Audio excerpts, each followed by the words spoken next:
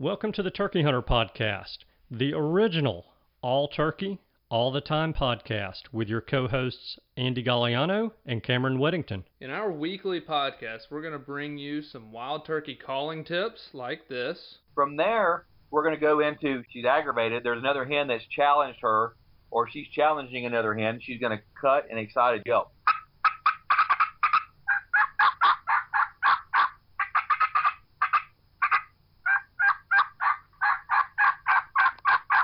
Advice from old pro turkey hunters like this. The turkeys typically don't like, I think, more times than not, to travel in an easterly direction into the sun first thing in the morning, especially after he gets up. It's a blinding thing. It's just like you. It's hard for you to see into the sun. Mm-hmm.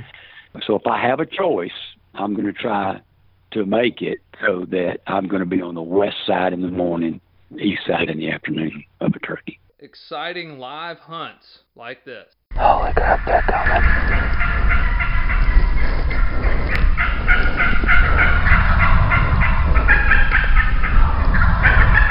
Holy cow.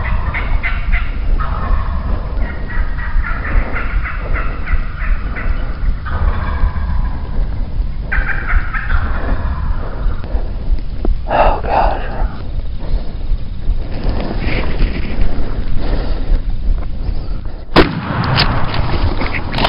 Then we're going to teach you how to cook your bird with advice such as this. With some fresh rosemary and garlic, and then cool that off and spread that along the inside of that butterflied turkey breast that we've seasoned on both sides. Wildlife management tips for your property, especially with turkeys like this. If you look at the type of habitats that turkeys need for nesting and brooding, that tends to be habitat that can be managed more successfully with growing season fire than with dormant season fire.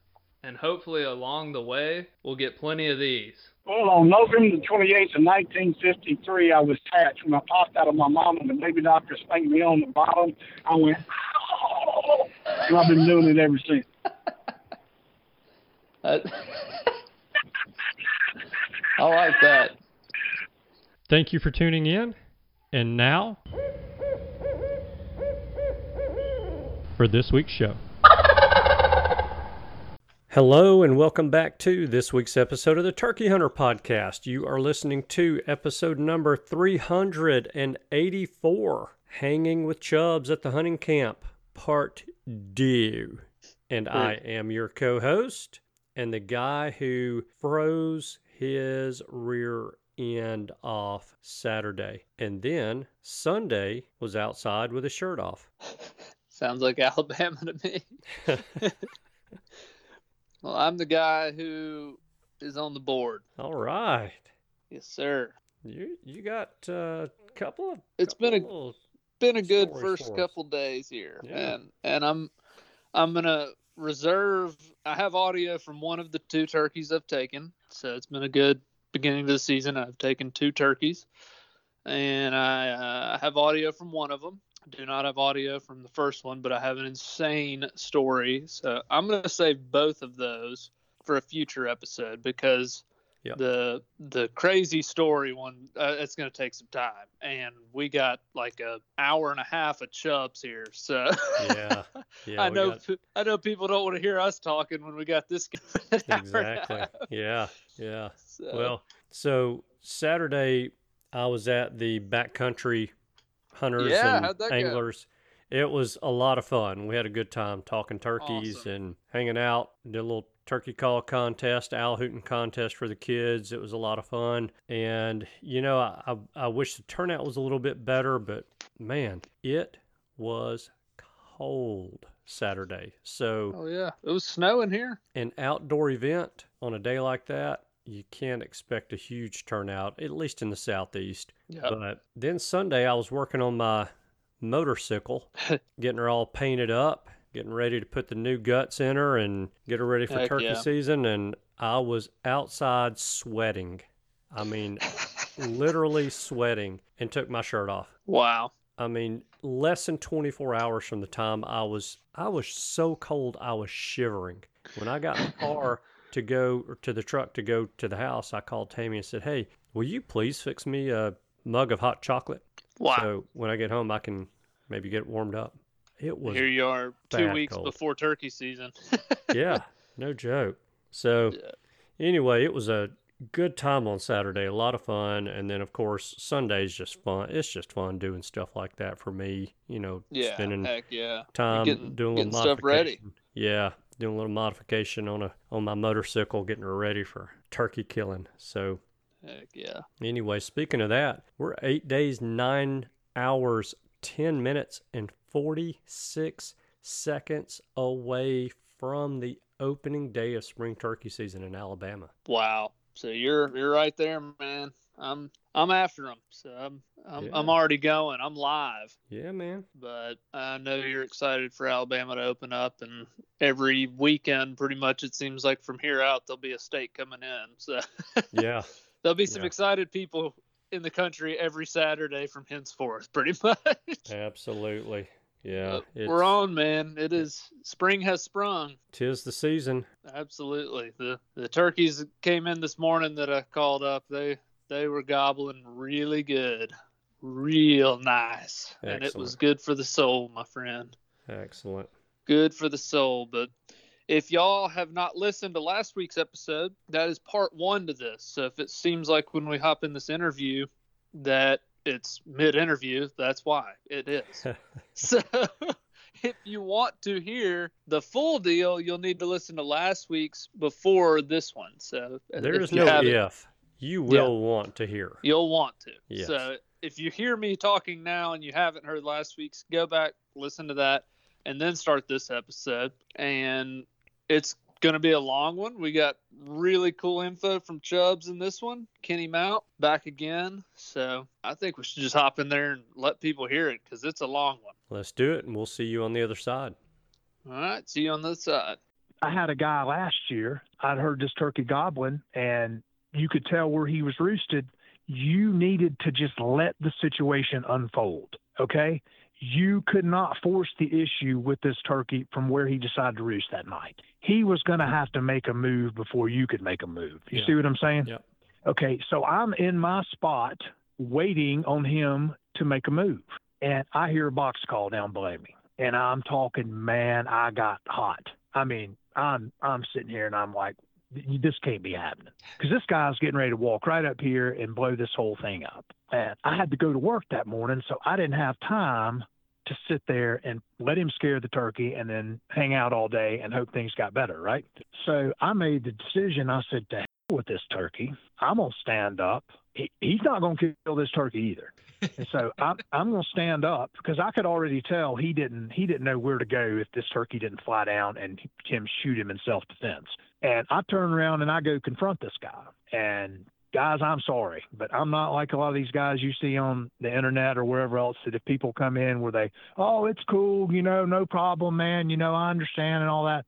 Dude, if you see my truck parked somewhere next spring, if you just had a bad day at the house or your woman's got you mad and you really just want to tangle with somebody, come on in there. And I'm not some tough guy. You'll probably beat my ass all up and down the street. That's totally cool.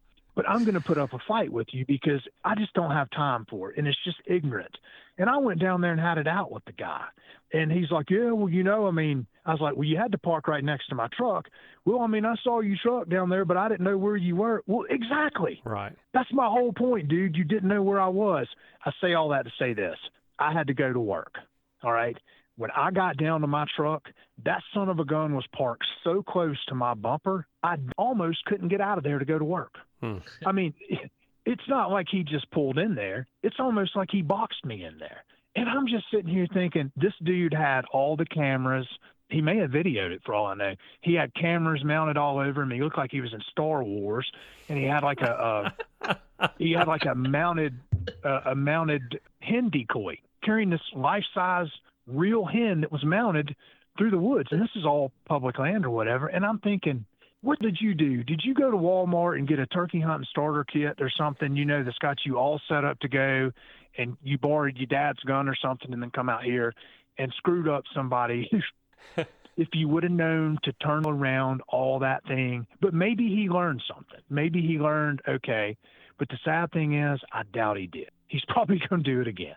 Just pray to God he doesn't do it in there and I'm there. I never get when people park in on you and there's one gobbling turkey in there, and then they're like, well, I didn't know where you were. I'm on the gobbling turkey. There's one. Where did you think? Well, I was just gonna make sure that nobody else messed with him. But now that you're here and I know you're here, I'll leave and he's all yours.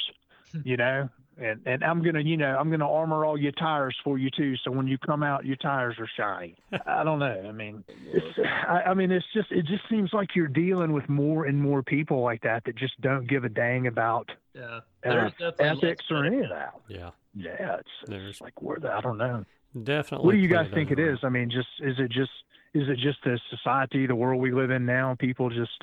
It is. It's greed. I don't know. It's greed. It's selfishness. People want to kill them so badly that they don't care if they screw up another person's hunt. Personally, I don't know, and I think a lot of this, and I'm probably once again wrong. I think a lot of these people that complaining about all this population stuff, I know there's problems. I've seen enough of it to understand that. To how severe they are, that I don't know, but I think. It just seems like so many people want everything. We have no patience anymore to do anything. Just drive down the road and just see how, people act on the roads these days and everywhere else for that matter. And I think that kind of runs into turkey hunting too. Like if people aren't killing turkeys every time they go out or hearing a bunch of turkeys, or if things aren't maybe as easy as they want them, well, there's a problem. I mean, I'm not saying that, is the case with a lot of this stuff that we're dealing with, but somewhere in my mind, I think it is, because if you want to get good in this game, if you don't have a good work ethic, if you're a lazy individual and you want things to fall in your lap, you need to go find something else to do. Unless you got 10,000 acres of manicured food plots with shooting houses and all that, because I'm pretty sure you can scratch a few out if you're doing that. And that's cool. But if you're going to get dropped off in places you've never hunted before, and, especially if you're traveling the country to do this U.S. Super Slam, since it sounds like everybody and their brother's doing it now, and you're working on a narrow time frame, you better learn how to adapt, and you better learn how to roll with the punches and having a plan B, having a plan C or D, E, F, whatever. And that's the whole thing, man. I just think so many people, they want it and they want it now, but they're not willing to pay their dues and just, take it on the chin and just go through this thing knowing that you're never going to cross the finish line and you're always going to deal with adversity. And there's just a lot of days it's how bad do you want it?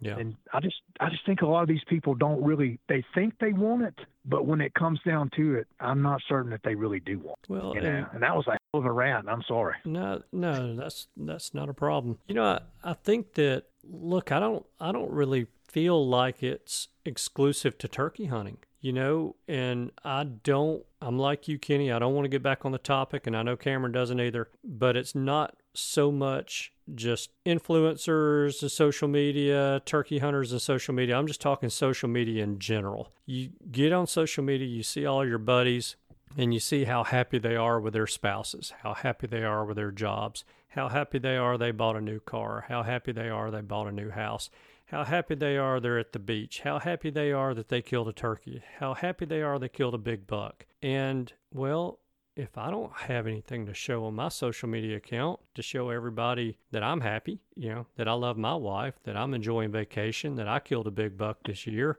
that, I've caught a 6-pound bass, then maybe I'm feeling a little inferior. And so, that could have something to do with it, with the selfishness and just the out and out, not really caring what you do to another hunter that's in another area, that kind of thing. I don't know. Maybe that's part of what puts the pressure on us. And, for some of us who are traveling around and trying to complete the Super Slam, that does create pressure, and maybe that creates a need or a desire to do things that you wouldn't normally do otherwise or wouldn't do at home, by coming in and blocking somebody in at a parking spot and coming in to the only gobbling turkey around in that area. Yeah. Yeah, no doubt. So I don't know. I mean, maybe that's got something to do with it. I probably would say for some people it does. For me, well, I don't think I've posted a dead turkey on social media in about 5 or 6 years, so maybe longer than that. So I don't even think that's the case for me. But I don't know. It's we're in a me society right now, and it's getting worse. Yeah, and it's that way regardless of whether we're talking turkey hunting or jobs or whatever it might be. So I saw this is going to be... I don't see that changing. No, I'm with you. No, but I was watching, it's duck season just ended here, but I was watching some duck hunting videos on the YouTube, and I saw these dudes in opening day in Arkansas. They camped in their truck for like 4 days before the season to get their spot in line. Then this just blew my mind. They had a boat race to get to the spot everybody wanted, and they had a guy on the front in tennis shoes, and when they hit the bank, he took off running to the duck hole, and him and these other people were like trying to outrun each other. They called them hole runners. And when I saw that, I was like, these are grown adult men running through the woods trying to get the duck hole first. Like this has gotten to a new level of people are wanting to kill something so bad to be successful that a grown man is trying to outrun another grown man to win a duck hole. It's just gotten nuts. If you knew the levels that we have been going to for years on opening day of turkey season down here in certain spots, I mean, I'm not going to go into detail by any means on some of the tricks of the trade and things that have had to go down, but it'll blow your mind. And sometimes all that is just absolutely for nothing. Back in the heyday, man, back in like mid to late 90s, I can remember people getting tires cut, physical damage to vehicles because somebody got to a spot that somebody else wanted to go to and they didn't like it, so they let the air out of their tires or something of that nature. And I'm like, that's just taking it. It's just a little too far. We're just hunting. But yeah, man, what you said a minute ago about the whole, let's just face it, just uber, just crazy levels of narcissism in our society now. And maybe that's why I never got in social media, not for turkey hunting, but for life in general, because my life is so boring and I don't eat 5-star meals 7 days a week and don't go on lavish vacations. And, man, I get up and go to work and, we deal with BS and people argue and, life's just Life not goes on. It's just not all what it looks like on there. And I can remember glancing at that stuff years ago and seeing those pictures and like, God almighty, what are these people doing in life that I'm not? Because everything they touch turns to gold, and all I want to do is go turkey hunting, and it's just, but seriously, you bring up a good point, because I wonder, one of the funniest things I've been told, and the guy who told me this, he's going to hear this and he's probably going to get mad, but he's grown now, so he'll get over it. I said, why the hell do you do all that? I said, you're a great turkey hunter. You're like one of the best turkey hunters I know, period. Why do you feel the need to do that? And he said, man, it's about sharing the hunt. And I just about spit my Zima out. I was like, what? And maybe there's some truth to that, and I'm just too naive to get it, because most people do like to hear a good turkey hunting story, I guess. But in today's world, everybody else is just sitting around waiting for that guy to finish talking so they can just jump in and tell theirs. Yeah.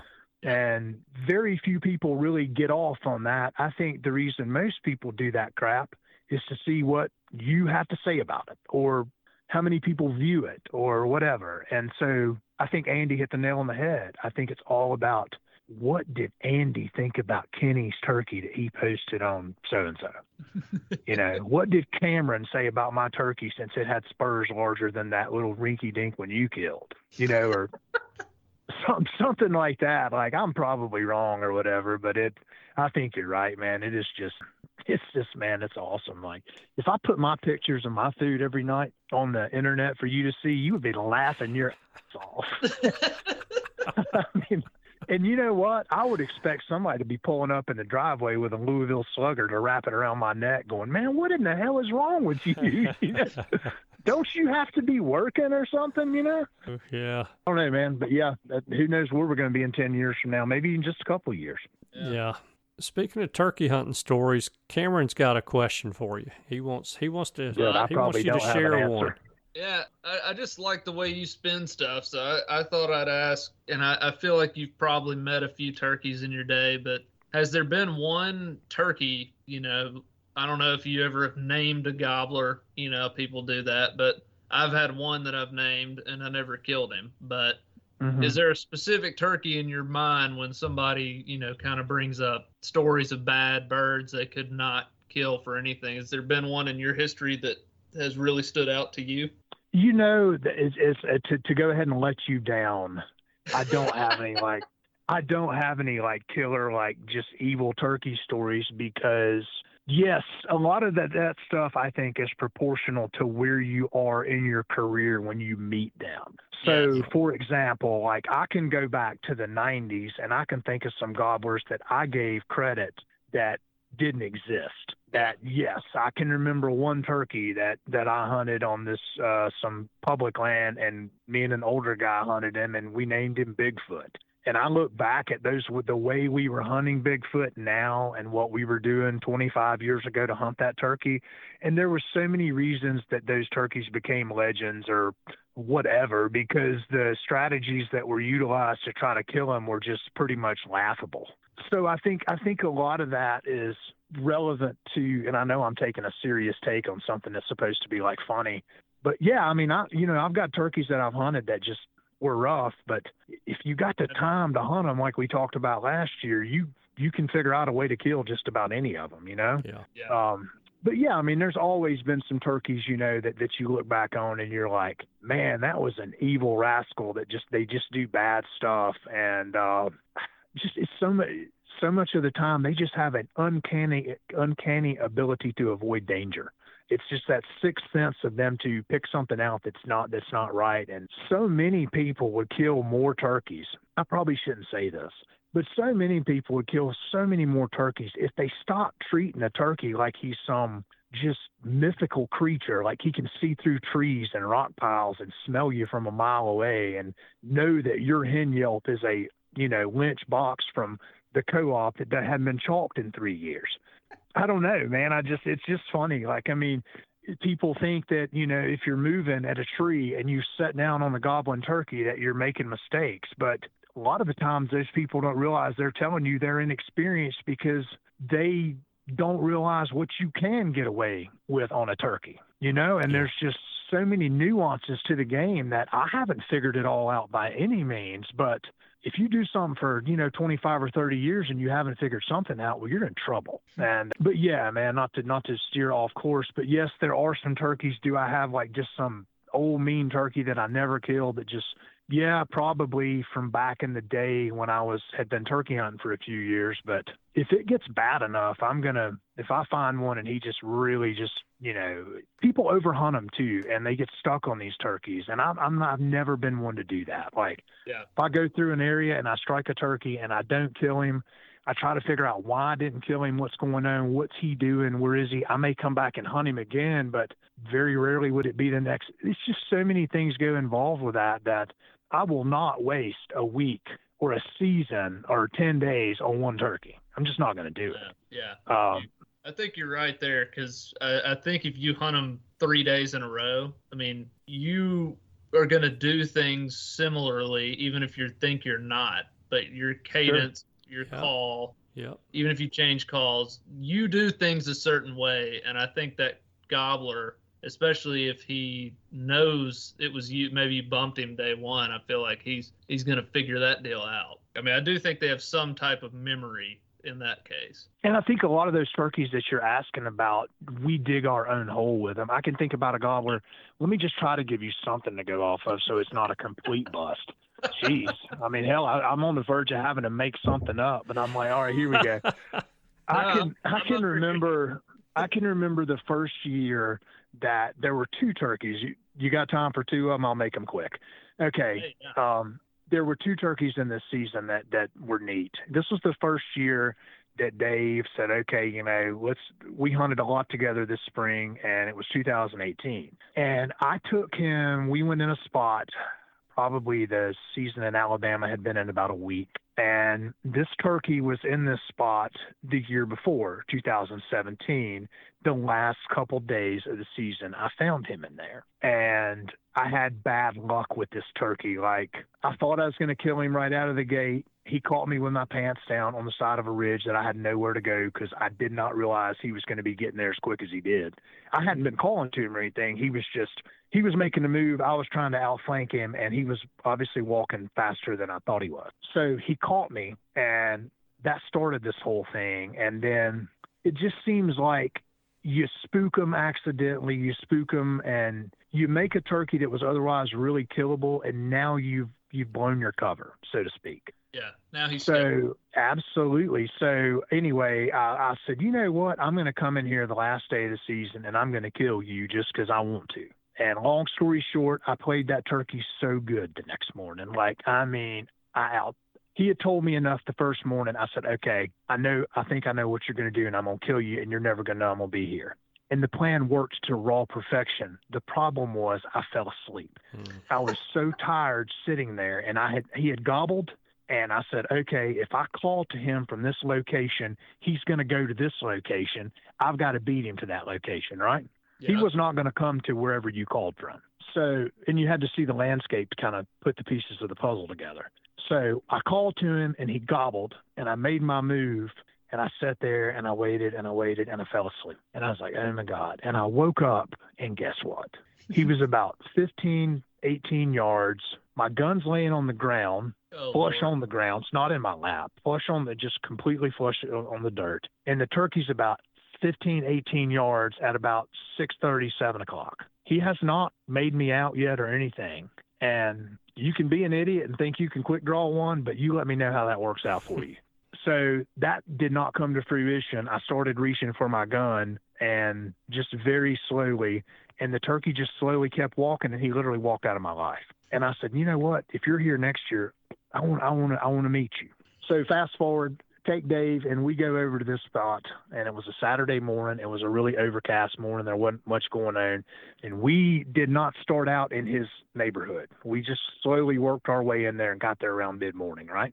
And we get down in there, and we call, and he hits it, and guess what? He's right in the same spot he was the year before. And you say to yourself, is it the same turkey? Well, hell, we didn't know. I didn't have a clue. He's at the exact same spot, but so what? It could have been a 2-year-old or another turkey. Well, we start slowly advancing on the turkey, and he would answer a call like once every 15, 20 minutes. He acted like he had a hen with him, right? Mm-hmm. Yeah. So we're slowly, getting up there or whatever. And the closer we got to the turkey, he started drifting back to his little spot. And that started telling me as we were advancing toward the turkey, this may be him, because his behavior is exactly like it was.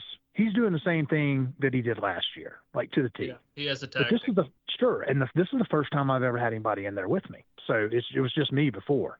And so we get in there, and he goes into this little spot, and if you could see the spot he was going in, it made sense on why a turkey would go there, because he was completely protected on all four sides, and he had a great field of view on all four sides. It's basically a broad swell with open timber. And I told Dave, and we agreed, the only way we're going to kill him is I'm going to have to go the other direction, and hopefully I'll strike his nerves occasionally enough to give you the drop on him, and you get in there and kill him, right? Yeah. That may be dirty poker to your old school traditionist turkey hunters that feel like you have to yelp once every 15 minutes and shoot them at 25 yards. Well, you know what? Get over it, because we're hunting them to kill them, and if that's a legal tactic, and if it works, so be it. Amen. And brother. it worked to perfection. I was able to walk away, and I had a crystal call. They're all glass to me. I don't care what it is. It's a glass call.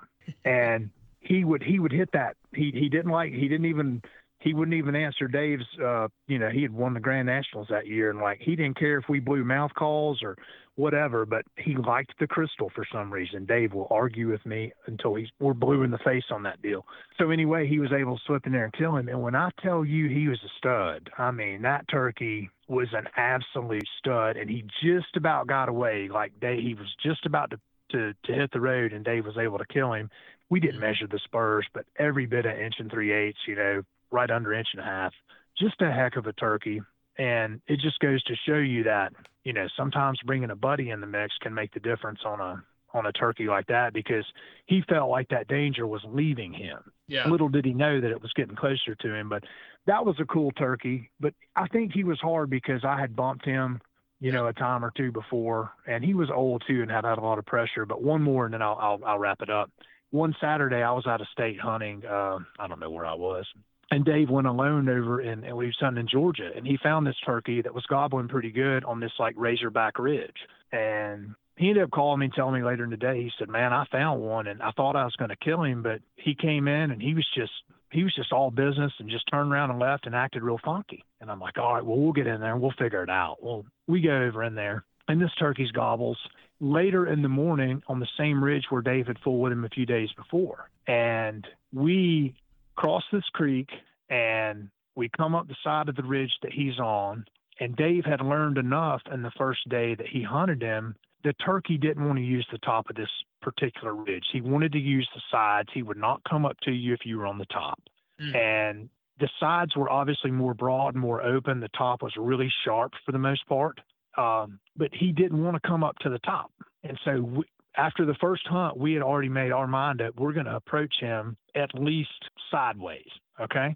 So we crossed the creek and we're going straight down the side of the ridge. And little did we know he's coming to us too, just randomly, because that's how he used this ridge. And we get set down on the turkey. We called to him. I had got in this treetop of this big pine tree. It was an absolute fantastic hide. I can't remember where he got, but he didn't have quite the hide as far as like complete concealment. And here comes the gobbler. And he's just slowly meandering around the side of the ridge, and he's got one little drain that he's got to come through. And once he comes up out of that drain, just a few more yards, and he's going to be close quarters. And the turkey comes through there, and he comes through the little drain. And as soon as he comes out the other side, he just turns, looks at us, and just turns and walks away from us. He saw something. Something was out of place. People will say that he saw me. People will say he saw Dave. We don't have a clue. Nobody knows. But now this is 2 encounters with this turkey, and we've yet to cut the safety off or get a shot at it. So, all right, we had to travel, go out of town or whatever. We came back in there, and Dave he was like in Idaho or somewhere, and I came in there and I went to hunt him again, 3rd time. And he didn't gobble early that morning. Long story short, he gobbled, and he was on the back side of the ridge. I crossed the hollow, got above him, started going down the back of the ridge, figuring I got to get off this top if I'm going to kill him, right? And so I got off the top, and he's a little bit more receptive. He comes down, crosses his short hollow, and I think I'm getting ready to kill him. I'm like, man, this is getting ready to go down. But unbeknownst to me, the little spur I had decided to set up on, I didn't have time to do a 20-minute Onyx map session. It was kind of like fly by the seat of your pants. I didn't know that the spur had just a little bit of a drop on it, and then it went out and leveled again, right? Yeah. So I'm sitting there, and I hear him, and he comes down in the bottom, and he's coming up my spur. And I'm thinking, okay, this is getting ready to happen. And I'm sitting at a beautiful monster red oak. It was big enough to hide me, so that's pretty big. And I'm sitting there, and there's no way this turkey's going to pick me out. And he gets quiet. He's not drumming. He's coming in quiet. And something said, he's flanking left. He's flanking left. And about the time I got ready to shift over to the left, he had hit that little, is almost like a little flat on the spur, which completely hit him. And he periscoped me at about, once again, 15 or 20 yards, right? And I saw his cap come up, and about the time my brain could register what was happening, hell, it was too late. I mean, you might as well just go ahead and throw the towel on at that point. He pulled the head back down. I never saw him run. He didn't fly. He didn't alarm putt. He was just gone. I mean, just vanished. Vanished. And I'm like, some idiot would have stood up and started shooting or whatever like that. Best to just take your losses like that and let him go on and minimal impact, So Dave came home, and I told him, I said, that little dirty, and man, I was cussing him like a storm, the turkey, because I had to go to work and whatever. But we came up with a plan. We were going to go hunting the next morning, which was the last day of the season. And sure enough, we go in there, and the turkey's rocking it on the limb, and we get set up, and we made a mistake because we thought we were on this turkey. But come to find out, it was another turkey, and the turkey we were in there on was across the hollow on another point. Well, the turkey we sat there and called to, you can go watch it on one of the videos. It's the first year there. He stayed in the tree for like an hour after daylight. And we're like, what in the hell's going on? Well, he stayed in the tree because of this turkey that we were in there trying to kill, was just a devil. And this turkey finally flew down. I guess you could let's just call him a subordinate turkey. It's the first time we had heard two turkeys right there. Yeah. And when he flew down, that was the straw that broke the camel's back, because even though the other gobbler was answering what we were doing to him as far as the hen yelping, when that other turkey flew down and that gobbler knew, or this is how I read it, when that gobbler flew down and he knew he was on the ground and there was a hen over in that area, or hens, shall I say, that caused him to make an advancement. I just wasn't far enough down the same spur that I was on the day before when he saw me. I just wasn't far enough down that spur, and he literally went right below me, climbed up the next spur. I'm watching this whole thing transpire, walks up the next spur and goes over there and just absolutely thrashes this turkey, And long story short, after that happened, the gobbler, I'm assuming it was the one that lost or whatever, flanked back around behind us. I sat at a spot. I didn't like it, but we were caught with our pants down. The gobbler came up. You can hear the gobbler putting on the video and sees me sitting there. I just about had a mental breakdown because I thought it was over. And then the other turkey ended up getting spooked. I think it was a coyote or something, and I just luckily got a shot at him. Did we call him in and yelp him down the barrel of the gun like you wanted to do? No, we killed him. Unbelievable turkey. Had, like, once again, really long spurs. But that was one of those turkeys. It was just like, I don't know what the hell it was going to take to kill that turkey other than an absolute just truckload of luck, Yeah. And that's what it ended up. That's exactly what it took to kill the turkey, was just sheer luck. Like, it wasn't skill. It wasn't woodsmanship or championship calling. We just happened to be within shotgun range when he came cruising by. But what do? Are you not supposed to kill one because you don't call them up or whatever? But that turkey had an uncanny ability to avoid danger at the last minute. You ever met one like that? You think you got him whipped and he's coming, and next thing you know, he's gone. Yep. And it seemed like everything we did with that turkey was wrong, Yeah, that's what my mentor always said. Some of them it's like they're charmed. They always seem to slip out there at the last minute. Yeah, and I don't know if that was the story you were looking for. I don't have any really, really, really cool old, because so much of that stuff was when I was younger. But I think a lot of these turkeys, we create them, we make them harder. Like, it seems like your best chance to kill a gobbler is the first time you set down on him. 100%. I mean, yeah, and a lot of these gobblers that are harder to kill, it's because you haven't realized they've already picked off what you're doing before you do it. Yeah. So many people, I listened to some of your podcasts that you recently had with the two biologists that discussed the public land hunting. Yeah. I think it was about, the way people hunt, not turkeys so much, but about people.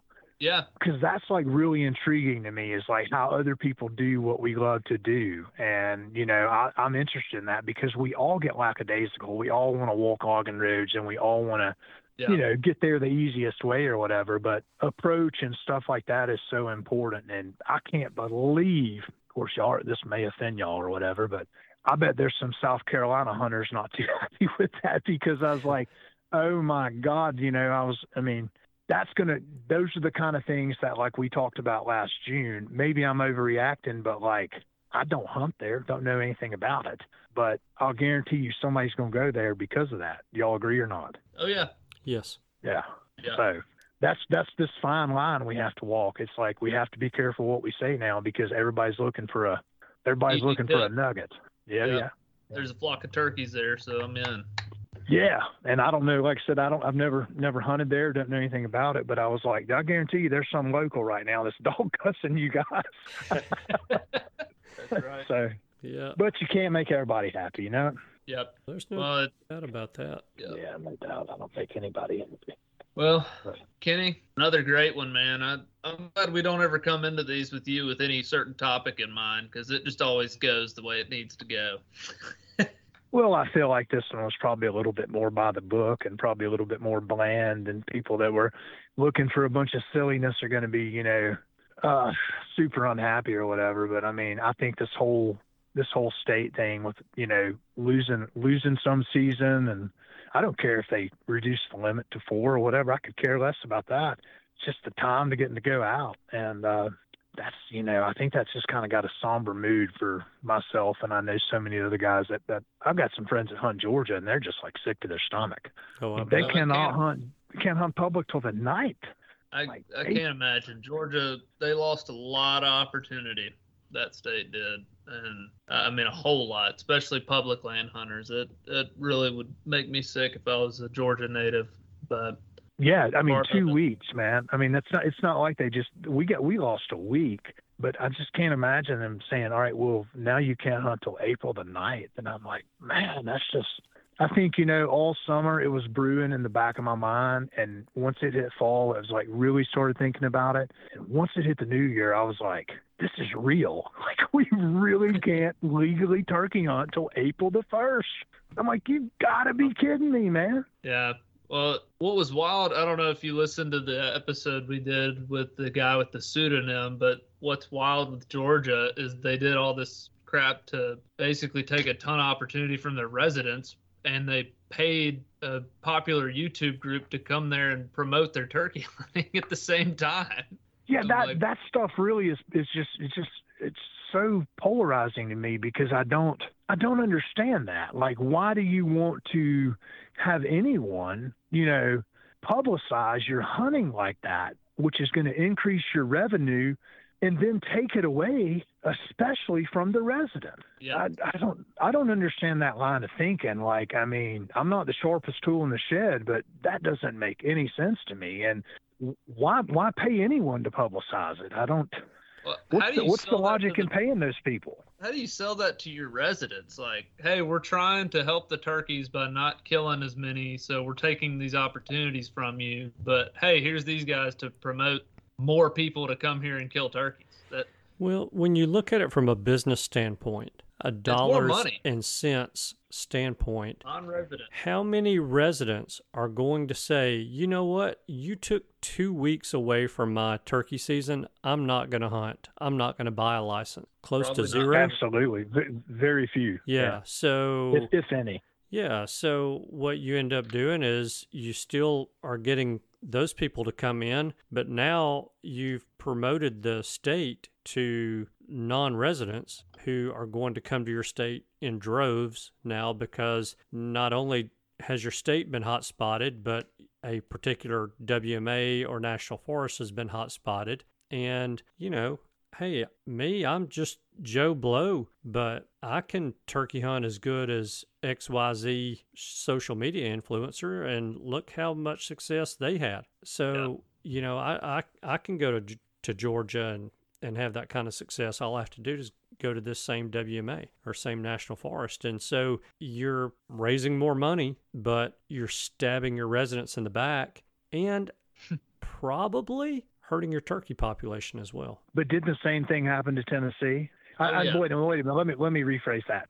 You didn't have the season stipulations, like they didn't bump the season up 2 weeks for the residents and stuff like that. But yeah, I don't know how that whole, paying people to publicize hunting and stuff works, because like, I know the state game and fish departments need so much more money. I know they're so just underfunded. I see it on a daily basis around my parts, because I can remember when I was younger, so the state puts so much time and money into the public land, and it just doesn't exist anymore. But I understand somewhat why.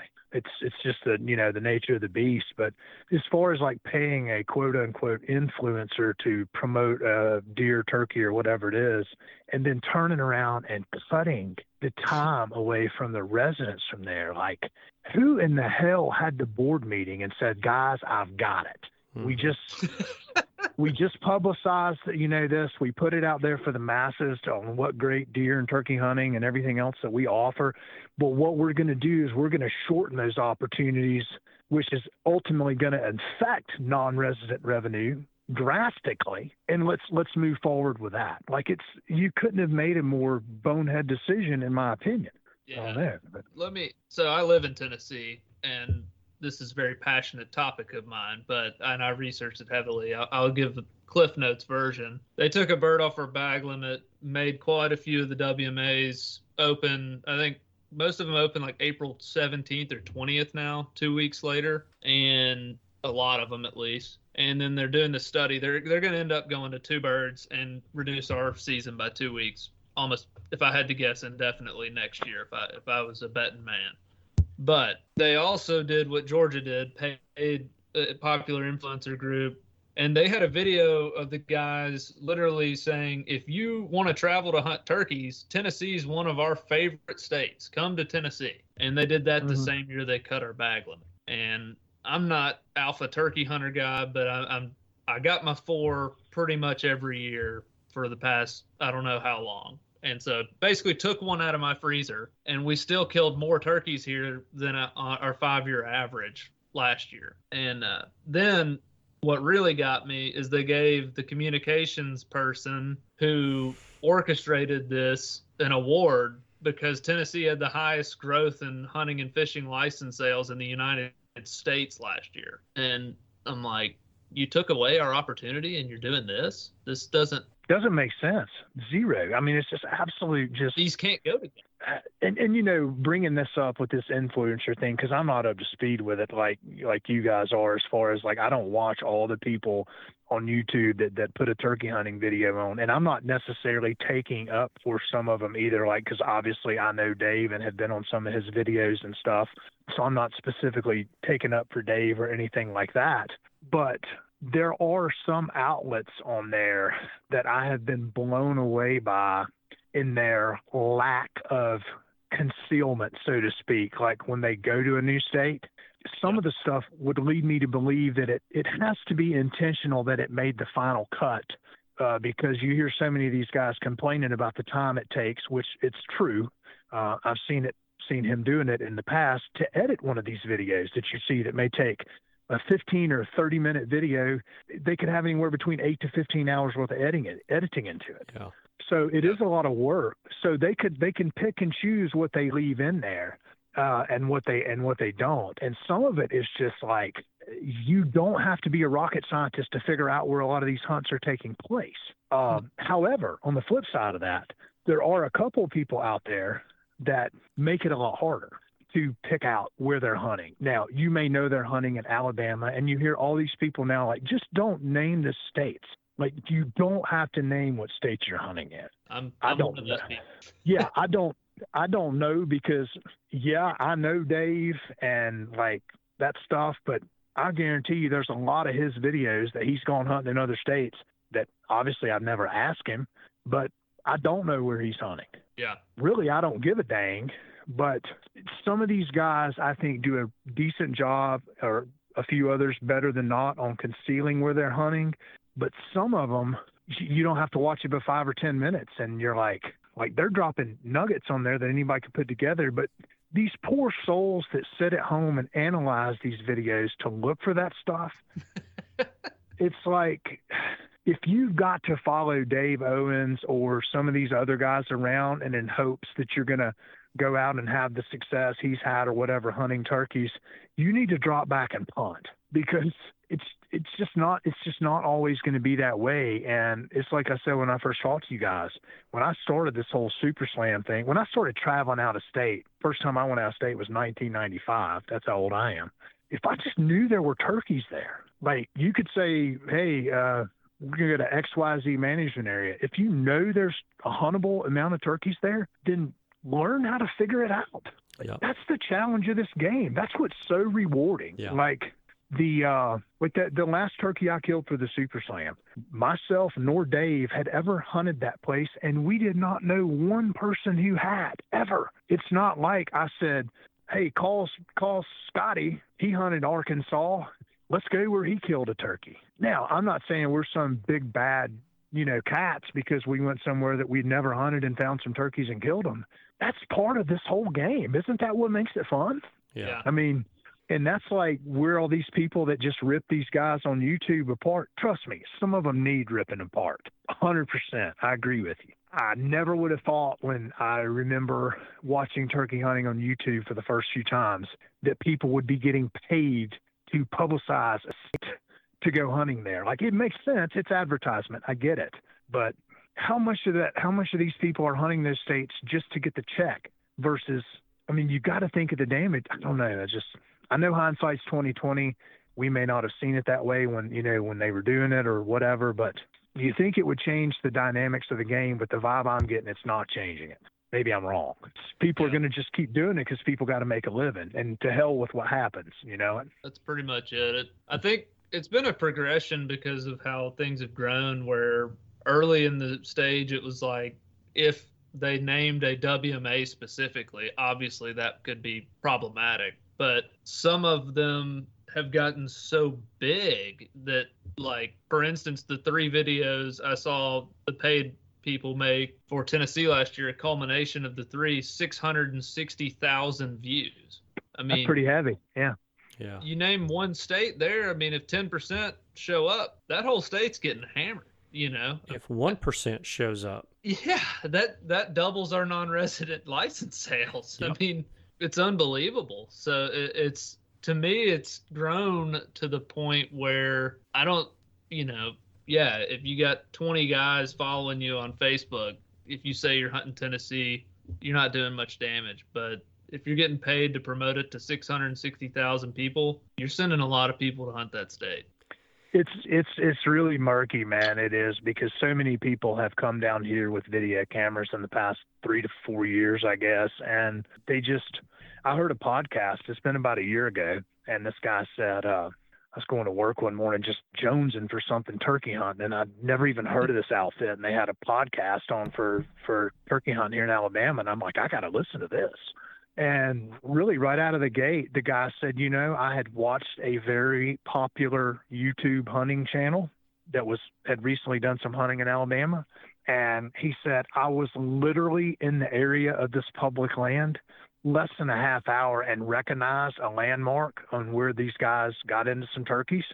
And I mean, it's right there for everybody to listen to. And it's like, I mean, they got to video it. They got to show, they got to show some stuff that you can't edit every tree and everything out. But it's like that gave that guy all he needed to get started. And it's like, where do you draw the line? I mean, it's just, I don't know. I think some of the guys do a really good job with trying to keep it on the DL, and the other guys, I think they're like, we're probably never going to go hunting there again, so we're just going to show everything we can. I have no clue.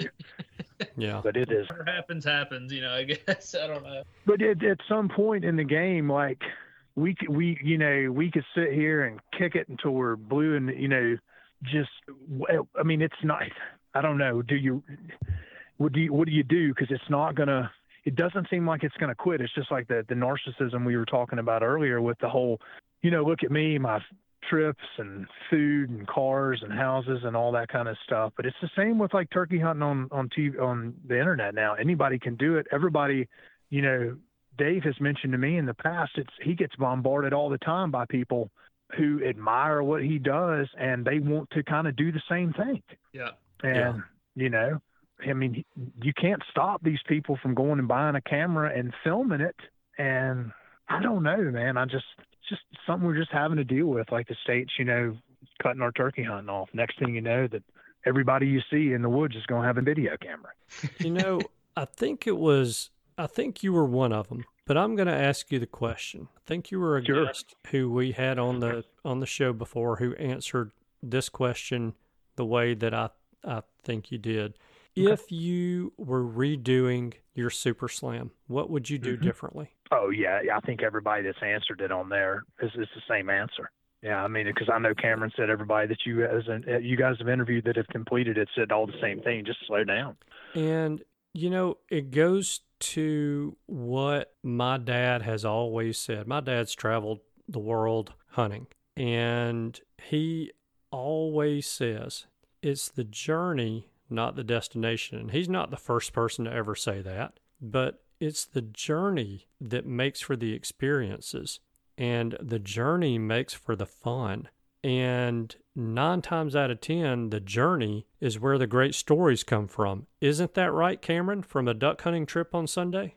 Yeah. So, I'm saying all that to say this. Take the time and use the tools that we have, which are vast compared to what we had 20 years ago. And do your own research. Go find your own WMA or national forest or private hunting land spot.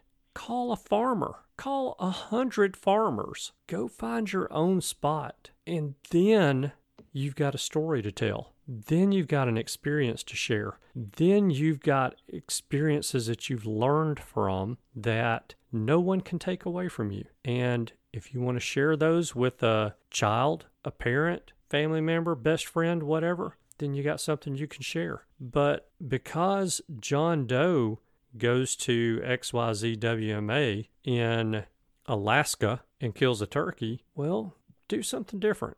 Be different. Anybody can go there and kill a turkey. You've just been shown how to do it. So, listen to these guys that have finished their Super Slams. If that's what your goal is to finish a Super Slam, listen to these guys that have finished their Super Slam, and they'll tell you, slow down and enjoy it. Because unless you're going to be 15 years old when you finish yours, you probably are not going to be the first one to do something unique about it. So I think it's lost the uniqueness, and as far as that's concerned. Yeah. Yep. I can remember telling Tanner, when he made his mind up to start doing it, I was like looking at his age, and this has been a long time ago. This has been 8 years ago, and it's like a lot has changed in 8 years, especially in turkey hunting. And I was like, man, if you keep this up, I can't imagine anyone this young to have completed this. And he finished it. He's like 29 years old,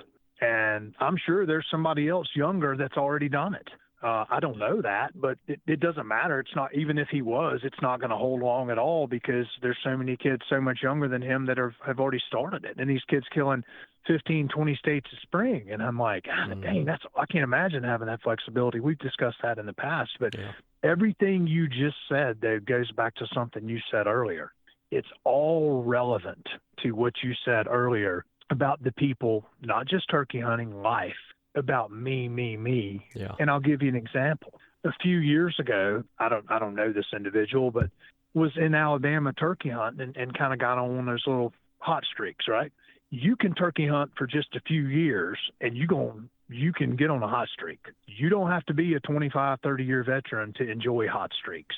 Mm-hmm. It's just like anything else in this world. I can look back when I just got started, and I had some seasons and weeks that I would have thought I was Paul Butsky, but it was just, looking back, it was just luck, So this cat gets on a hot streak down here in Alabama, and, obviously is announcing it to the world because it's getting back to me. And a friend of mine happened to be coming into town to hunt with me for a few days, does not even know this individual. And this individual is sending him detailed information on where there were still gobbling turkeys when he left. Yeah. Now, why in the hell would you do that? Yeah.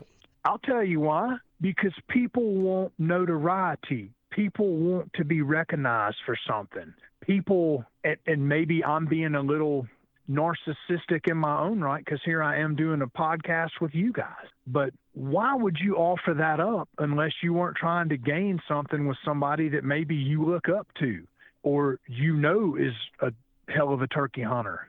I for sure wouldn't do something like that unless it was a friend of mine and he was just on his last morning and needed some direction or something. I'm not going to go, hey man, you're going to Mississippi? Well, let me just send you over a whole book full of knowledge. Mm-hmm. That's not how this stuff operates, man. Or it doesn't in my little group of friends anyway, but that blew my mind, and it still does to this day. And guess what? I don't know who else was told, because some of those areas started getting pressure that they had never seen from people all over. I may be wrong, but it would lead me to believe that it was shared with all kind of people, wouldn't you think? Yeah. Because all of a sudden these spots, and these aren't spots that I hunt or fool around in. I know about them, obviously, because I've hunted here. But now a whole bunch of people know about them because somebody's got to be the hero. Somebody's got to be the man. I put them boys on those turkeys. That was all me. It all comes back to people wanting to be patted on the back and looked at. And just like we talked about a year ago, in June, what brought me to this sport was the secrecy, how turkey hunters were looked at like just almost like different human beings. You didn't have to have a Honda Big Red and wear Blaze Orange to do it. And, you know, I always felt like we were kind of, if I could ever get there, like I'd be in a very unique club. But I knew it was something that I was going to have to earn my stripes. And it wasn't just going to be something that was just handed over, you know, on a plaque. And I think all these kids now, they just want to get in the club, but they don't want to pay their dues. And it's like that secrecy and that lying and all that, those bad things, man, that's what made it so cool. And now everybody just wears it on their sleeve. Yeah. And if you're going to wear it on your sleeve, don't come around me, because I don't like it when you wear it on your sleeve, or anybody for that matter. And I know that's a little got off track, but I think it all goes back to what you said earlier. I think it's all where people are now with themselves, and it's destroying it for people who still give a about it, you know. And it's just, I don't know. It's frustrating to see the changes, and I knew they would happen, but I never thought it'd be happening at the rate they're happening. But I don't know, man. But anyway, so didn't mean to rant on that, but you know, if you go to a state and you find some turkeys, you want to share it with your brother, share it with them, but don't start sending it to people you don't know. What the hell are you thinking? I mean, seriously, how stupid can a man be? Would you do that? Hey, Cameron, I want to come to Tennessee next year. When we get off the phone, would you please text me all your pins from your Onyx of where I can go hear some turkeys gobble next spring? I honestly would be much more inclined to like take you to my private land and let you hunt with me on somewhere you can't come back to on your free will than I would drop my public spots, if you know what I mean. Or you could just give me your banking information. Yeah. Because I would gladly give you my financial information before I give you a bunch of handouts. Yeah. Just not happening. And it's nothing personal. It's just not happening. Yeah. It's just not happening. And you know what? If you ask me, I would probably say some things to you that would sever this deal, because you know better. You got to know better at this point in the game. You just don't do it. Yeah. Take my lady to dinner. I don't care. Come over here and play guitar for her while I'm turkey hunting. I could care less. Don't mess with me about that kind of stuff, you know? I mean, anyway, rant over, moving on. But it's been fun, guys. Thanks for putting up with it again. I've enjoyed it. We'll do it again sometime. I hope you have a heck of a spring. I hope it just is full of gobbling 2-year-olds and old turkeys late season, and you just own them every day of the season. I really do hope that for you. Isn't that every man's dream? Do you guys ever have nightmares?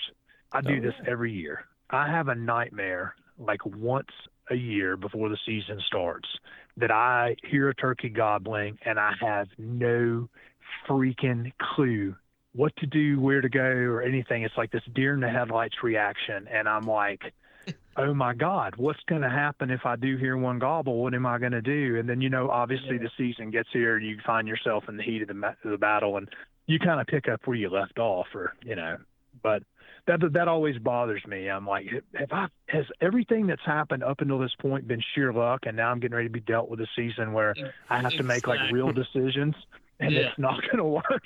You know? Yeah. No, you're exactly right. It is a panic moment before season of like, something sounds different about my calling. I've forgotten most everything. You know, you don't know how to handle it when one gobbles, and then you're exactly right. You get in opening day, hits it, you're like, all right, game on.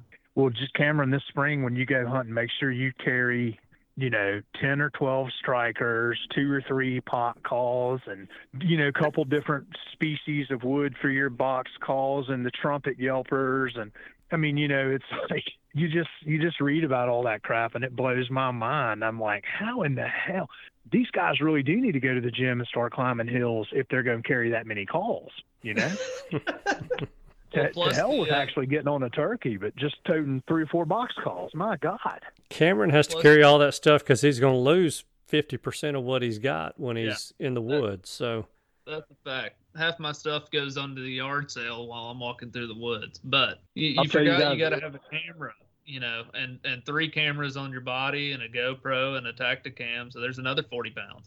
Real quick, this will take like 20 seconds. I was out of state hunting last year and went in on this spot. It's the first morning I was there and set at this huge white oak tree. And there were these turkeys that were in there with some hens and ended up killing the turkey from the same tree, this whole thing started at.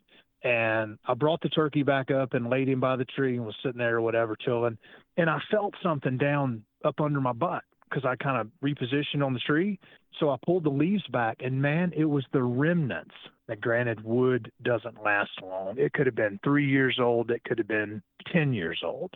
But it was the remnants of the bottom of a box call with a little bit of the sides, still left on it. That's cool. And I've got it in my office, and I thought that was cool as hell. Like, what are the odds of sitting down against a tree in a state that you don't know a whole lot about, getting lucky on a turkey, and then finding that someone else sat at that same tree?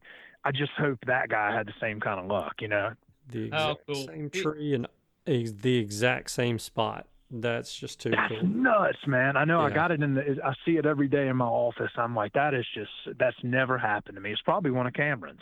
Yeah, it could be. It could be. If it was a slate call, I would be calling you to see if I could get it back. But man, that is cool. Hopefully he killed one and got so excited he jumped up and left his box call because he was sitting there with the bird. I just hope it's one of those old timers that hung it up and doesn't turkey hunt anymore and never told anybody about that spot. Because if I ever go back to that place, I'm definitely going to go check it out. So maybe he's not on Facebook sharing that with everybody else.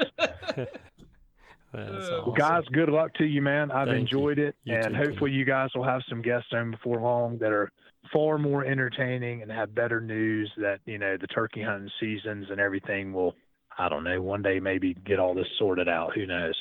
Well, hopefully so. Yeah, maybe so. But in keeping things real, Kenny will be back on next week, and we'll have Kenny on the week after that, and then the week after that, and the week after that as well. So yeah, you guys will have a drinking habit, and I mean it'll be bad. I mean once a year is probably about anybody can stomach.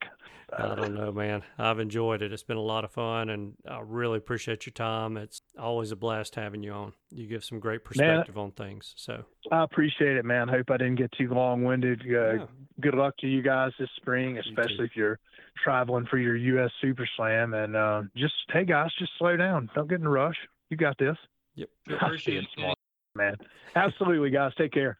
All right. Thanks. See you, buddy. Bye. Yep. But wait, there's more. Yes, indeed.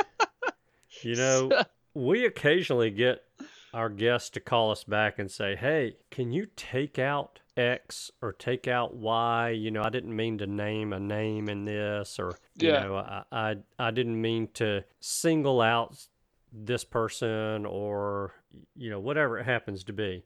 And we're always happy to oblige in those situations. These people, they're giving their time of their schedule, valuable time. And this time of year, hey, it's turkey season. Extremely valuable. Yeah. Yeah. So if someone calls and says, hey, I was thinking about what I said, and in Kenny's case, it's terrible. Which it wasn't. It wasn't. But that's pretty good. he thinks that you think it's terrible, thanks to me. So we said, hey, man, if you want to come on and tell stories, come on. So here we are. We have more of Kenny, which is basically a story, and it's a turkey hunting story. Doesn't get any better than this. What do you say, Cameron? You want to jump into it? Yeah, just a little background. Kenny decided he didn't like the stories he told about the bad birds and had a epiphany after he got off the phone of, hey, actually, I do know of a bad bird, after he told me about how he's never encountered one. Then he remembered one. But he wanted to come tell y'all this story. So we left the other two in there. I thought they were good stories overall myself. And this one's even better. So we're going to hop in here. Have another story from Kenny. How about that? Here we go.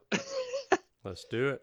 All right, man. Just to sum it up real quick, I had to get South Carolina handled because I was getting on the back end of this slam. I think I was down to like 6 states, maybe, the single digit run. And there was a possibility going into 18, I could finish it in 18. Nice. I wasn't hell bent on it. If it happened, I didn't care. I want to say I had like 6 or 7 states. I can't remember. So South Carolina was on that list.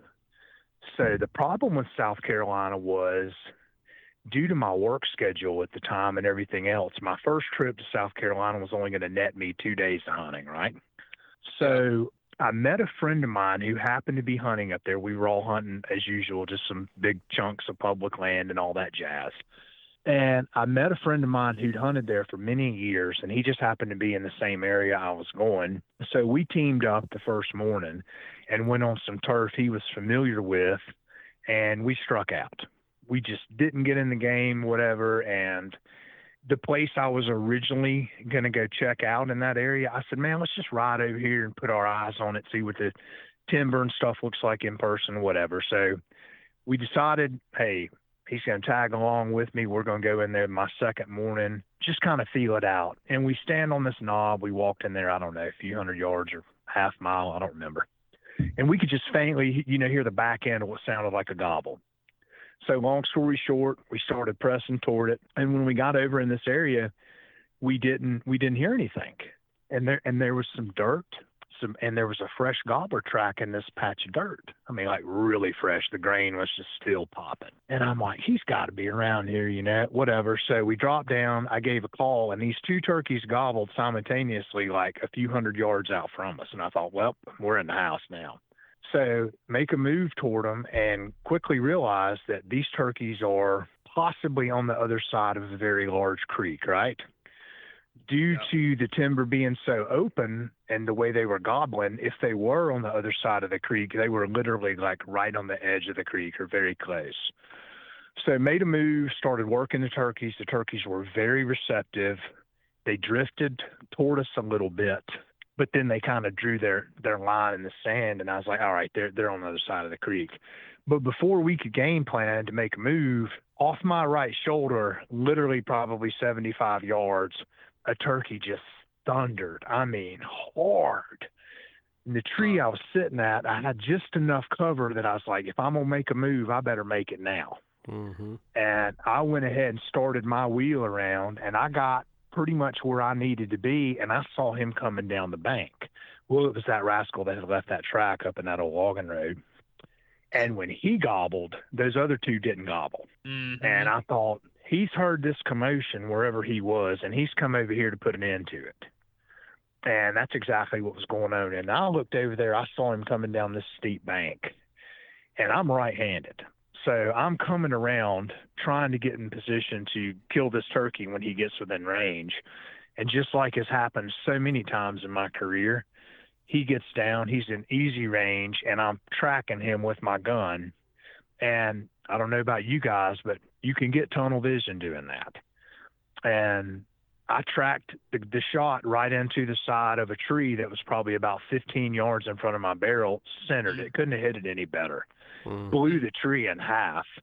And when I tell you it happened so quick, usually in a situation like that, you'll see the turkey either run or fly off, right? Yeah. I didn't. I pulled the trigger and the turkey disappeared. I mean, like, I don't know if the tree exploding in front of me disoriented me or whatever, but the turkey was gone.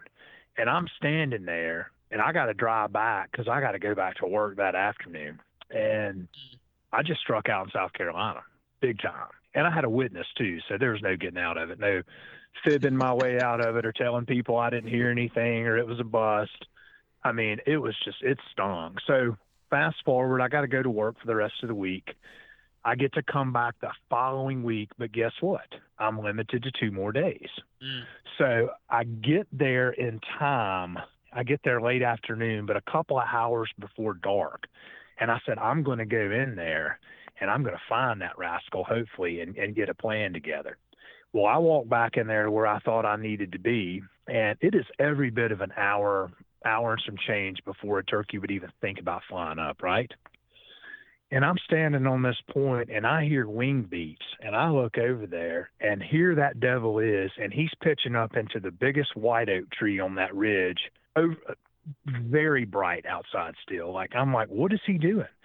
And I watched him. He flew up on that limb, and he stood on that limb, and I could just tell by his body language. I was like, you are a dirty rascal. He just looked cocky, ornery, like an old like just a really old, angry man. You know, that guy in the neighborhood that won't even let the kids on the lawn and stuff like that. Me. Yeah. Yeah, absolutely. Like and I'm looking at him and I'm like, hey, there you are. And I'm looking at the terrain and I'm trying to put a plan together, because if I have to sleep in there, that's what I'm going to do, because I'm going to kill him when he flies down the next morning. That's the bottom line. That's just what's going to happen. So I'm analyzing where exactly he flew up from, and I've kind of got it narrowed down. But I can't approach him from where I'm at due to some things there that were some thick things and thick places in the woods and stuff like that. Yeah. So my approach is going to have to be from the other side of where he is. So I went back and I studied my maps. He never gobbled on the limb, never made a word, never made a sound, and I slipped out there without bothering him. So I got up about 2:00 in the morning, and I said, I'm going to use this creek drainage, and I'm going to walk that creek drainage down, because he's roosted at the bottom of the creek drainage on the side of this point. And I said, he flew up from this little flat. I was pretty certain. And I said, I'm going to be within shotgun range of that flat before it even thinks about breaking daylight. Yeah. So I'll never forget, because the last 100 or so yards took forever. I mean, literally one step at a time. Mm-hmm. And I had my tree picked out and everything was perfect. And I got my butt on the ground, and now it's just a waiting game. And I'm sitting there. Am I thinking a tree yelping or cackling or anything? Absolutely not. I'm thinking of him waking up, flying down, and then handling it from there. Mm-hmm. Well, the woods start to wake up. Owls start hooting off in the distance, the whole 9 yards, and he gobbled. And I'm like, I have pulled this off so far. I'm not naive enough at this point to even think that I've got this turkey dead. I've been in this position far too many times to see things crumble at the last second. Yeah. So mentally, I'm prepared for failure. So I'm sitting there, and about that time, I see 3 or 4 deer coming around the point that I think he's going to land at. Okay. And I'm like, this can't be happening. They're coming straight to me. And he's still on the roost, and he's not gobbling hard at all. I mean, he's probably gobbled a handful of times at this point. I don't care if he gobbles at all, to be honest with you, just fly down. And here come these deer, and they're feeding along this creek bottom, and they get out there with an easy, like, bow range or whatever, 15, 25 yards of me. And they start doing that head bobbing thing, that they do when they kind of see something's not right, and then the foot starts stomping and all that deal. And at this point, I could just about bend that Benelli barrel with my bare hands. Oh, I mean, I'm just a ball of nerves, because this is my second time to hunt this turkey. I've got him pegged, and this thing's getting ready to blow up in my face. And it did. You've been there since 3.5 hours before daylight. Oh, man. I started walking way early, because I knew those last 100 yards, the leaves were dry. I knew those last 100 yards were going to be brutal, and they were. And so long story short, she started stomping and snorting, and they all busted and turned and ran right under him and ran off. Well, at that point of the game, he's not going to fly down right there. And he didn't. He came off the roost a little later, set his wings, and glided back around the point where I'd watched him fly up from the evening before. Yeah. And I just fell out laughing. I thought, man, let's go do it. Let's pick up. Let's get this going, So I saddled up, looped around on the turkey, came around above him, and danged if I didn't give a call, and that turkey gobbled down in that bottom. And I thought, So I got as close to him as I could and just sat down. And I was working on an extremely large project. That was what was keeping me out of the woods a lot then. And lo and behold, I reached in my vest and pulled my phone out. You know why? Because I had an important email that I needed to tend to. So I thought. So I am sitting there holding my phone with this shotgun across my lap, which is a huge no-no after a turkey's answered you. And I don't remember the time lapse there from when he gobbled. And I just kind of felt that notion that I needed to look kind of up and to my right. And when I did, he was about 25, 26 yards from me standing there. He never gobbled, never said a word, never drummed, never did anything. And I look up, and my gun is laying across there, and I have got my phone in my hand getting ready to reply to an email for work. Well, you can think, for anybody listening, if you ever think you can quick draw a gobbler, you got a better chance of probably going to the moon or something just really offbeat. I'm sure there's some dudes out there that can make it happen that are just, modern day Josie Wales or whatever, but I know better. So I'm not even thinking about trying to do anything stupid on this turkey. I'm just thinking worst case, he's going to just drift off and we'll pick this game up in a little while. Well, that didn't happen. He kind of looked at me a little bit. He putted one time and he exploded into the air. And I mean, when he flew completely out of sight down into the bottom below. I stayed in there on that turkey all day that day, and I never heard him. And the next morning I went in there to hunt him, and the wind was blowing so hard that day, it was a bust. I couldn't find him. Well, did you get your email return, though? Yeah, I think I did, but okay. I really just wanted to take that phone and prop it up and just drill it with that Benelli, because that's so unorthodox of me to do that stuff. And I let it force me into making a bad decision. It happens to all of us. But it's customer service, man. You either provide it or you don't. Yep. Yeah. So long story short, no idea how much he should appreciate that email. Oh, I know, man. And I've got a lot of business from him since then, so I think it may have worked. Good. So here's the kicker. Now I got to come back home. That's the third day I've hunted that turkey. The third day I never found him. Wind was blowing. It was a total bust. I had to get home. So I'm 0 for 3. I've missed him. I had the deer booger him off the limb, or change his landing zone. Then found him again, was able to get him up again within chip shot shotgun range, and he saw me sitting there holding the phone. So things aren't looking good. So I'm not going to give up on him. Long story short, I go back the next week. Guess what? Got 2 days. So first morning, go back in there to where he's been. Don't hear him. Don't hear a turkey anywhere. Nowhere. Once again, the wind's going to pick up again. So I'm like, you know what, man? I'm going to get down in that bottom that I've caught him in twice. And I'm just going to go sit down in there and just wait it out and see if he slips up and gobbles. And I don't know, it's around 10 o'clock in the morning, and I'm not calling or anything. I'm just listening, okay? You go down in there and you call in situations like that with high wind, 9 times out of 10, if you're blind calling in situations like that, those turkeys are going to be on you before you know it, and you're going to end up creating a mess. You got to be careful about that kind of stuff, you know? I mean, if you are going to do that call from one location, get up and move 75, 100 yards to where you can put your eyes on that location and don't call anymore. You see what I mean? Yeah. So it's a good tip. I wasn't calling or anything. Yeah, I wasn't calling. I was just listening. And I thought in just a slight lull, I thought I heard turkey gobble. And it would have been right in there where he had been. Well, this creek that I was using at the time, you could take a Cadillac and stand it up on its nose, and you wouldn't see the tail that thing was so deep. It was narrow, but it was extremely deep, probably 5, 6, 8 feet wide, but no kidding, man, like 10 or 12 feet deep. And I said, I'm about to jump in that bad boy, and I'm going that way. So I slid down in that ditch or creek, whatever, and I start heading toward where I thought the turkey gobbled.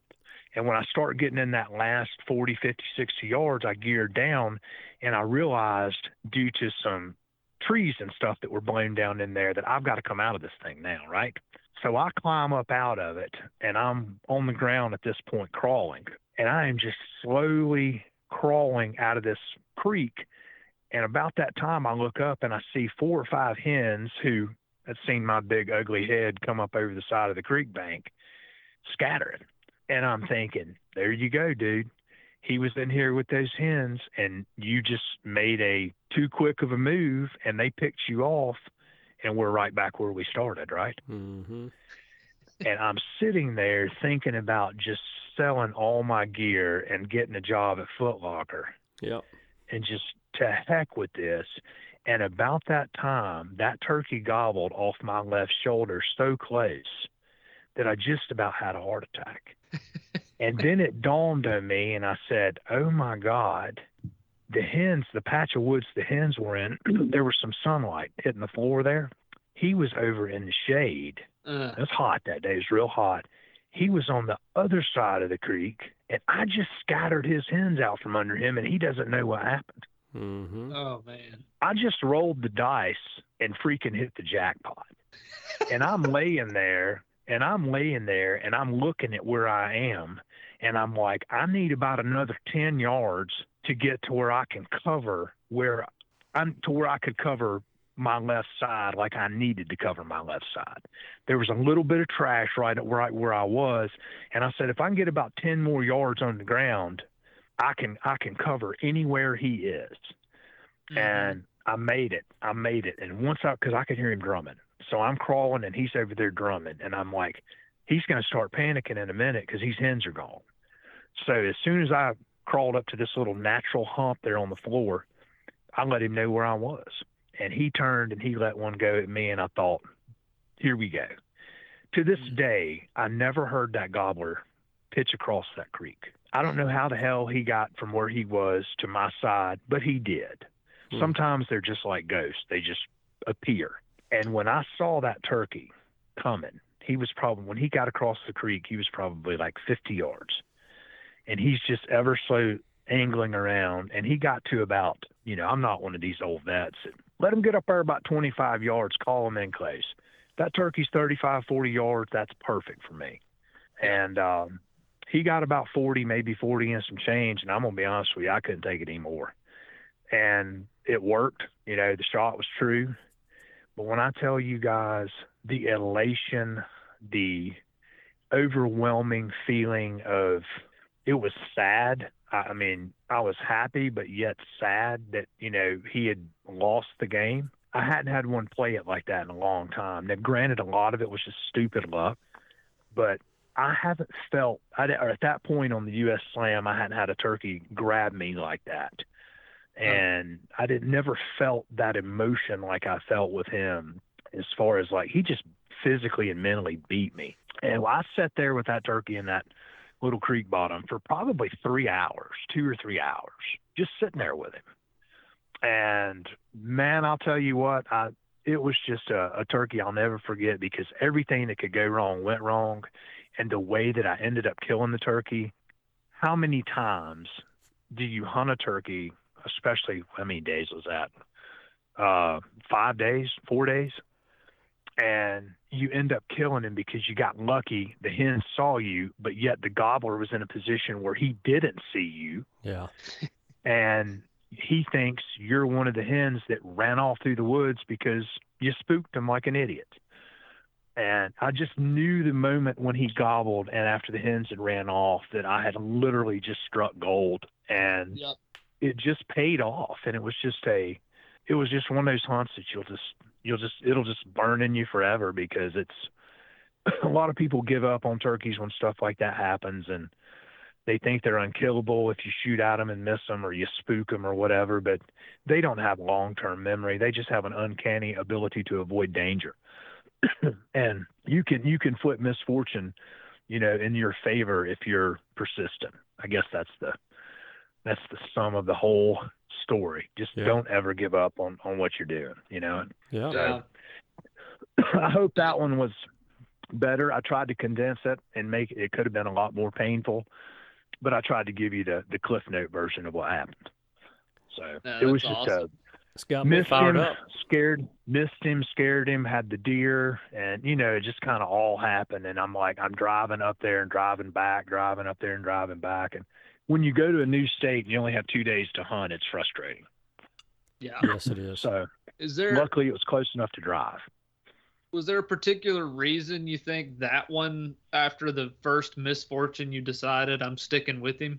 Like instead of just being like, oh, okay, I missed him, I'm on to the next one. I don't know, man. I'm hard-headed. I'm stubborn. Do you do that often? Like if you miss a turkey, you go back to him? Oh, absolutely. 100%. Yeah, I don't ever give up on a turkey as far as like period. Now, I'm not one of these guys that's going to hunt a turkey repetitively. Like, you remember those old stories? Man, that guy hunted that turkey all season and he didn't kill him. I'm not going to lose a lot of time stuck on a turkey, but I'll go back and revisit him. I'll guarantee you that. Yeah. It just depends on the situation. Like that place in South Carolina didn't have a lot of turkeys.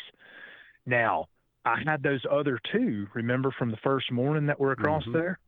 I had those other two, and I went in there another time after a misfortune with him and struck them again and spent an hour or better trying to crawl within range of them. They had 2 or 3 hens with them, but every time I'd gain 10, they'd drift 10, you know it?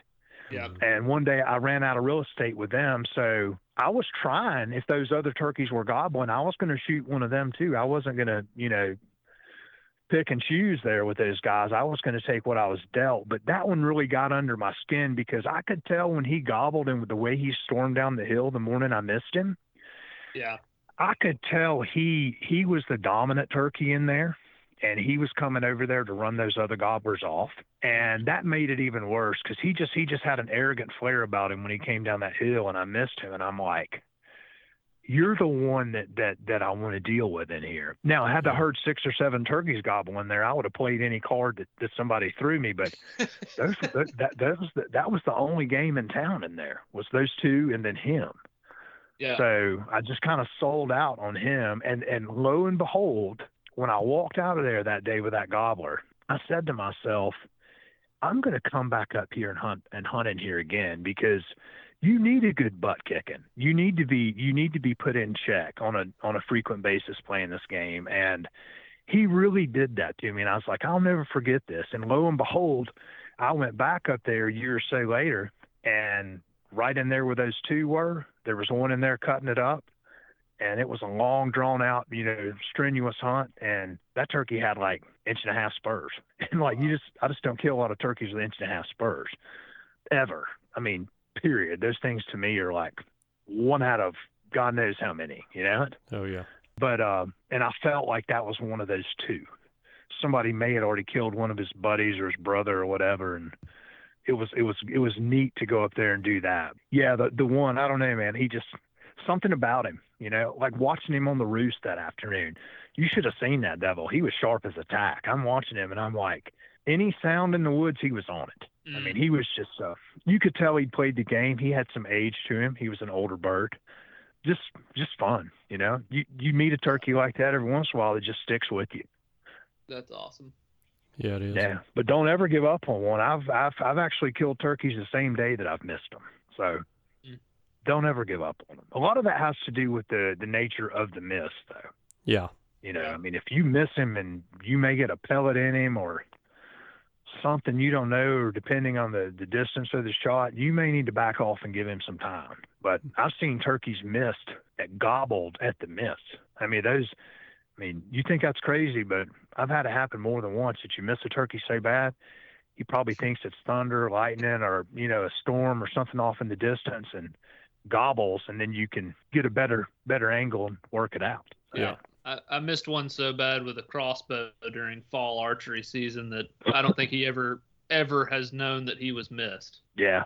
So, I mean, you just got to be persistent. 9 times out of 10, none of that stuff's going to work out in our favor, but every once in a while it will. Just got to keep hammering away, man. Yep. Well, guys, I appreciate you giving me a second chance. Heck yeah, man. You get a second, third, fourth chance, whatever you want. You got it. No, we're good, man. I won't bore y'all anymore, but I hope that was better. I'm probably sure when I get off the phone, you're going to be like, this guy just can't get it together, man. What a bust. And that's cool. Cameron will text me again. He'll be like, gosh. Yeah. God, are third you sure time's you want not to a have Kenny on charm. again? Hell, I don't blame him a bit, man. Absolutely. I'll probably never talk to y'all again, but it was fun when we did it, no doubt. Yeah. Kenny, good luck with work this week, and hope you get back after him soon. Hope you have a heck of a season. Thanks for sharing that with us. Yep. Oh yeah, man. I texted a buddy of mine earlier, and I said, "Man, are you to that point already where you don't care about anything in life but turkey hunting?" And he said, "Nothing matters already." And I'm like, "That's how it is with me, man. It's there, you know." Yeah. It's on. Yes, it is. It's on, guys. Good luck to you. I hope you both have both. a hell of a season and kill a pile of them, and I hope you guys make some great steps toward knocking this slam out. Thank you. Absolutely. Thank you. Thanks, Kenny. You stay safe. All right, guys. See you. Talk soon. Yes, sir. Yeah. Bye-bye. All right. Bye. But All right. wait. No, that's all of it. That's all you get, man. Oh, goodness. I'm telling you, that's good stuff. Yeah, he's a man.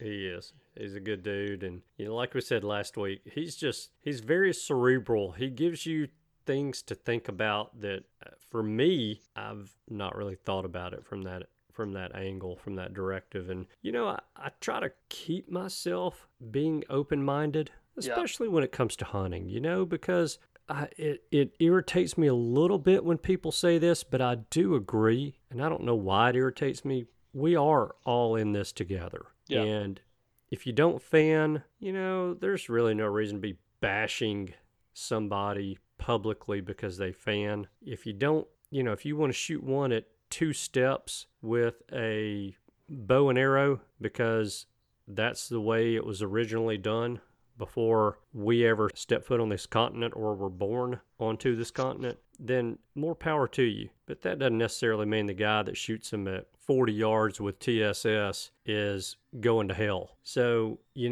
I try to keep an open mind about things. Kenny, I think, keeps it a little bit more open for me because he comes at me from different angles with stuff. So I like that. He makes you think. He's a good guest. He asks us questions, which I find awesome because, we usually don't get questioned. That's true. That's kind of cool. And he's just all around cool dude. I'm glad to share that with y'all. And so I hope you enjoyed that. And, man, if your turkey season is in, good luck this weekend or tomorrow or whenever you hear this. Good luck. Be safe.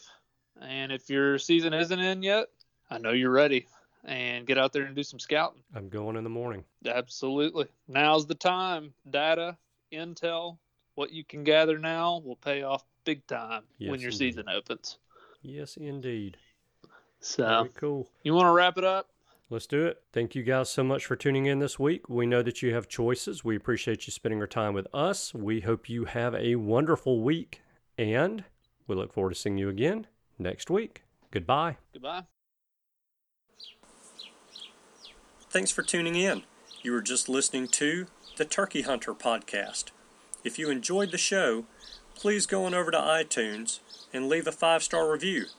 And make sure to head over to www.iamturkeyhunting.com to subscribe for free turkey hunting tips, tactics, strategies, and product reviews to help you have a more successful turkey season. And stay tuned for upcoming episodes on hunting afternoon birds, how to film your hunt, and the breeding cycle of hens, as well as some guest interviews. Thanks again for listening. We know your time is valuable, and we appreciate you sharing some of it with us. See you next week.